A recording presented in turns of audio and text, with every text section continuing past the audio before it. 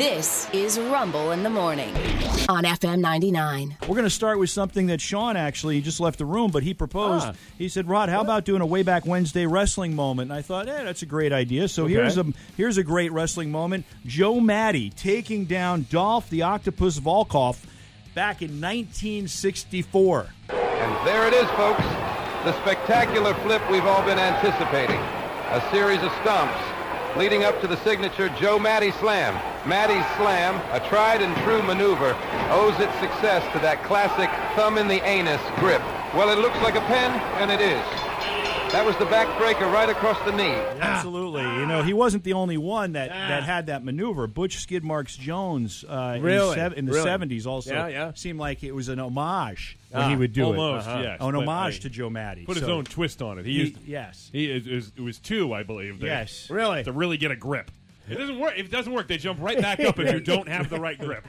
Well, Sean, thank you for that. I appreciate it. You're welcome. If you have any more wrestlers with thumbs, audio I can use, let me know. One in the ear and two in the rear. The Jacksonville Jaguars experienced a nightmare on Monday night when Trevor Lawrence went down, but they are breathing a sigh of relief. Their head coach, George Peterson. Actually, it's Doug Peterson. Yeah. This is the quote.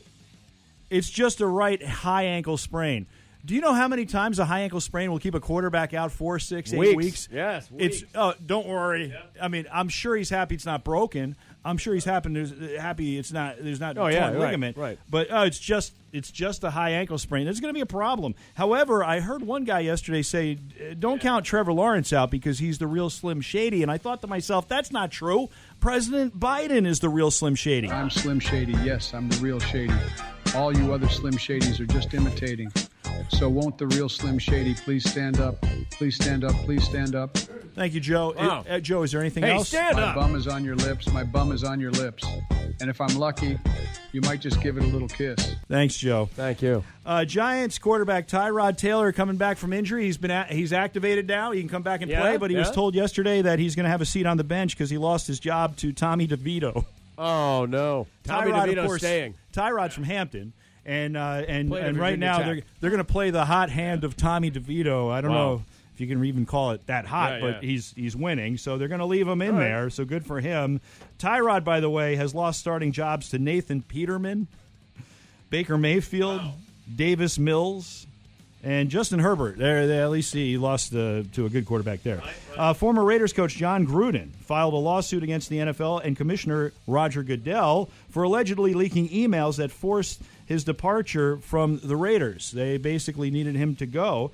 These emails were communications when he was a broadcaster for Monday Night Football with ESPN. It's a big deal. And he was going back and forth with the Washington Redskins general manager with conversations, and there were some comments that are perceived as being racist. Yes. And that's what got him ousted. Well, he doesn't think that it's fair that those emails were released. Tens of thousands of emails have not been released, but his were. Right. So he is taking the NFL to court, and the Nevada Supreme Court is going to hear the case on January 10th, and it will be televised. And the NFL is not happy. They want this to go away. Now, that's the quote. They want it to go away. So how do they make it go away? Do you settle with the guy out of court? Do you let the Raiders bring him back as the head coach? Because there's a rumor that they want to do that. Is he out of the league? So, yeah, he's out of the league. However, he did this season go down to New Orleans and work with Derek Carr, who was his quarterback in Vegas. Okay. As like a special advisor, because he's a good schemer. Yeah. Offensively speaking. So he's allowed around the team. Yeah, he can't. Yeah, he's not been necessarily blackballed, but he's kind of been blackballed by. I mean, I'm sure there's certain teams that wouldn't touch him with a 10-foot pole. Sure, but the Raiders will. So what's he going to lay this on? Was this the purge, more or less? We're getting rid of everybody on the Redskins hierarchy because it went to Snyder after that. Yeah, it right? did. But he feels like he was targeted, and yet all these other emails never released. And who released these? He wants to know who released them. So the Nevada Supreme Court's going to hear the case on January 10th, and it's going to be televised. The Jets lanced the Boyle yesterday. They released Tim Boyle, quarterback, and signed Brett Rippon off of the Seahawks practice squad. But there's no credence to them getting rid of Zach Wilson because he doesn't want to play. because that seems to be a rumor, because if he didn't want to play, Robert Saleh, the head coach, pointed out. Let's be clear. If he was reluctant to play, guys, he wouldn't be here. Yeah. All right. If I got a quarterback that says he's not going to play, it doesn't make sense. It does not make sense. So yesterday, a photograph hit the internet. It's the Steelers Stadium. Tomorrow night, they're going to be hosting the Patriots. And on the scoreboard, somebody took a photo and posted it. On the scoreboard yesterday at the stadium, the scoreboard reads Steelers 20, Patriots 16, with 86 minutes and 53 seconds remaining in the fourth quarter, or damn near close an hour and a half. That's a long fourth quarter. Right. Now, there are lots of people that think that the NFL is rigged. People say it all the time. And really, I know a lot of people that will say that only because it's their built-in excuse for when their team loses. Okay? Yeah. But there are some people that actually believe they lose the presidency. There are some people that actually believe this. Yeah. So, and it's so hard to actually rig something. You know, you have to have several people involved. Yeah. And you have to hope they keep their mouths shut forever. And, a lot of times we find out about a conspiracy because somebody can't keep their mouth shut. I think we would have heard something by now. But anyway, hard to do, but yes. Anyway, the same joke was being made by people like me, because when I saw that, I thought the same thing, and then I read the rest of the story and looked at all the Twitter comments. 20-16, no way that much offense tomorrow night. There's no way, right? Right. Well, for those who think the NFL is rigged, Cam Newton was on a podcast, former NFL quarterback for the Panthers, former MVP of the league. And he was asked if the Panthers' Super Bowl loss to the Broncos in 2015 was rigged. And this is the first thing he said. First off, the NFL is not rigged. Let's just put it like that. Okay, so I'm just going to tell you it's not rigged. Now, that 2015 Super Bowl is very memorable for a couple of reasons. One, it was Peyton Manning's last game in the NFL. So people that want to make the argument that it was rigged, they let the Broncos win 24-10. Peyton rides off on a Bronco into the sunset. Sure. Congratulations. It's also memorable because you and I went to like 9 different Super Bowl parties that day. Dude, that was a riot. We drove around going from party to party, ended up at Andy's house. Andy Fox's house. From Channel 10. Yeah, that was the last stop, and boy, that was a lot of fun. That was a lot of fun. Yeah, we might have to resurrect that sometime. We might. That's a fun day. Yeah, so anyhow, Cam then goes on to explain, that not only it wasn't rigged, but if it was earlier in the season, the Panthers would have killed the Broncos. If we would have played Denver Week 10, that Cam would have beat the out of them. But that Cam didn't play that day. You see what I'm saying? I felt tired. I was overwhelmed. Yeah. I felt it was just a lot that I just was like, bro, I can't wait for this shit to be over with. You know what I'm saying? Because that's a long season, bro.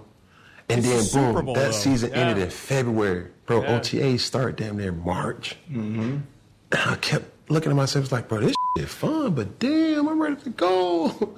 Like, what time is this movie over with? You know what I'm saying? That's the last thing I ever want to hear from a quarterback. I'm too tired to play in the Super Bowl. Wow. Because it's been a long season. If this guy still had any hope of getting another job with an NFL team, it's out the window after they hear that. He's too tired to play. The Yankees have acquired Alex Verdugo from the Red Sox, outfielder Alex Verdugo from the Red Sox. And this is a rare situation. The Yankees and Red Sox, they hate each other. They don't normally make a trade. Right. But they did last night.